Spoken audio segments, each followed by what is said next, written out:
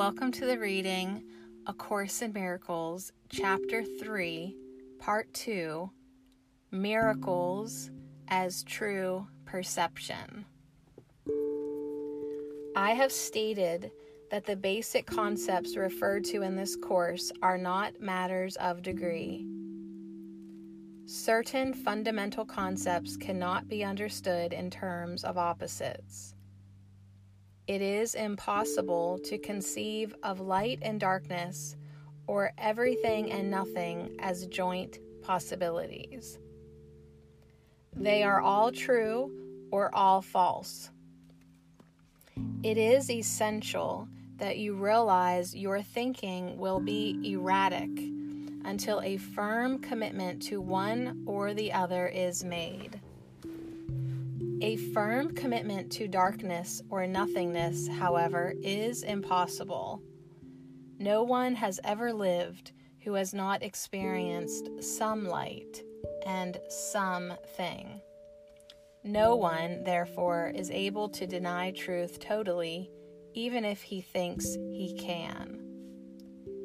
Innocence is not a partial attribute. It is not real until it is total.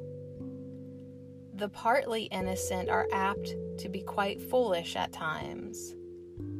It is not until their innocence becomes a viewpoint with universal application that it becomes wisdom. Innocent or true perception means that you never misperceive and always see truly. More simply, it means that you never see what does not exist and always see what does. When you lack confidence in what someone will do, you are attesting to your belief that he is not in his right mind. This is hardly a miracle-based frame of reference. It also has the disastrous effect of denying the power of the miracle. The miracle perceives everything as it is. If nothing but the truth exists, right-minded seeing cannot see anything but perfection. I have said that only what God creates, or what you create with the same will, has any real existence.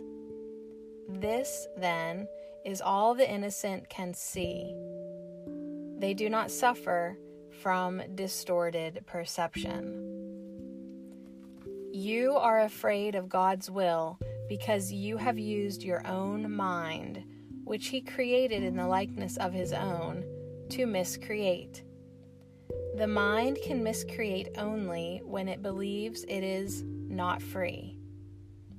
An imprisoned mind is not free because it is possessed or held back by itself.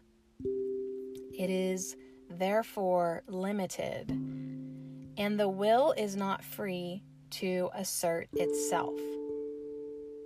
To be one is to be of one mind or will. When the will of the Sonship and the Father are one, their perfect accord is heaven. Nothing can prevail against a Son of God who commends his spirit into the hands of his Father. By doing this, the mind awakens from its sleep and remembers its Creator. All sense of separation disappears. The Son of God is part of the Holy Trinity, but the Trinity itself is one. There is no confusion within its levels, because they are of one mind and one will. This single purpose creates perfect integration and establishes the peace of God. Yet this vision can be perceived only by the truly innocent. Because their hearts are pure, the innocent defend true perception instead of defending themselves against it. Understanding the lesson of the atonement, they are without the wish to attack, and therefore they see truly. This is what the Bible means when it says, "When he shall appear or be perceived, we shall be like him, for we shall see him as he is." The way to correct distortions is to withdraw your faith in them and invest it only in what is true. You cannot make untruth true. If you are willing to accept what is true in everything you perceive, you let it be true for you. Truth overcomes all error, and those who live in error and emptiness can never find lasting solace. If you perceive truly, you are canceling out misperceptions in yourself and in others simultaneously. Because you see them as they are, you offer them your acceptance of their truth, so they can accept it for themselves. This is the healing that the miracle induces.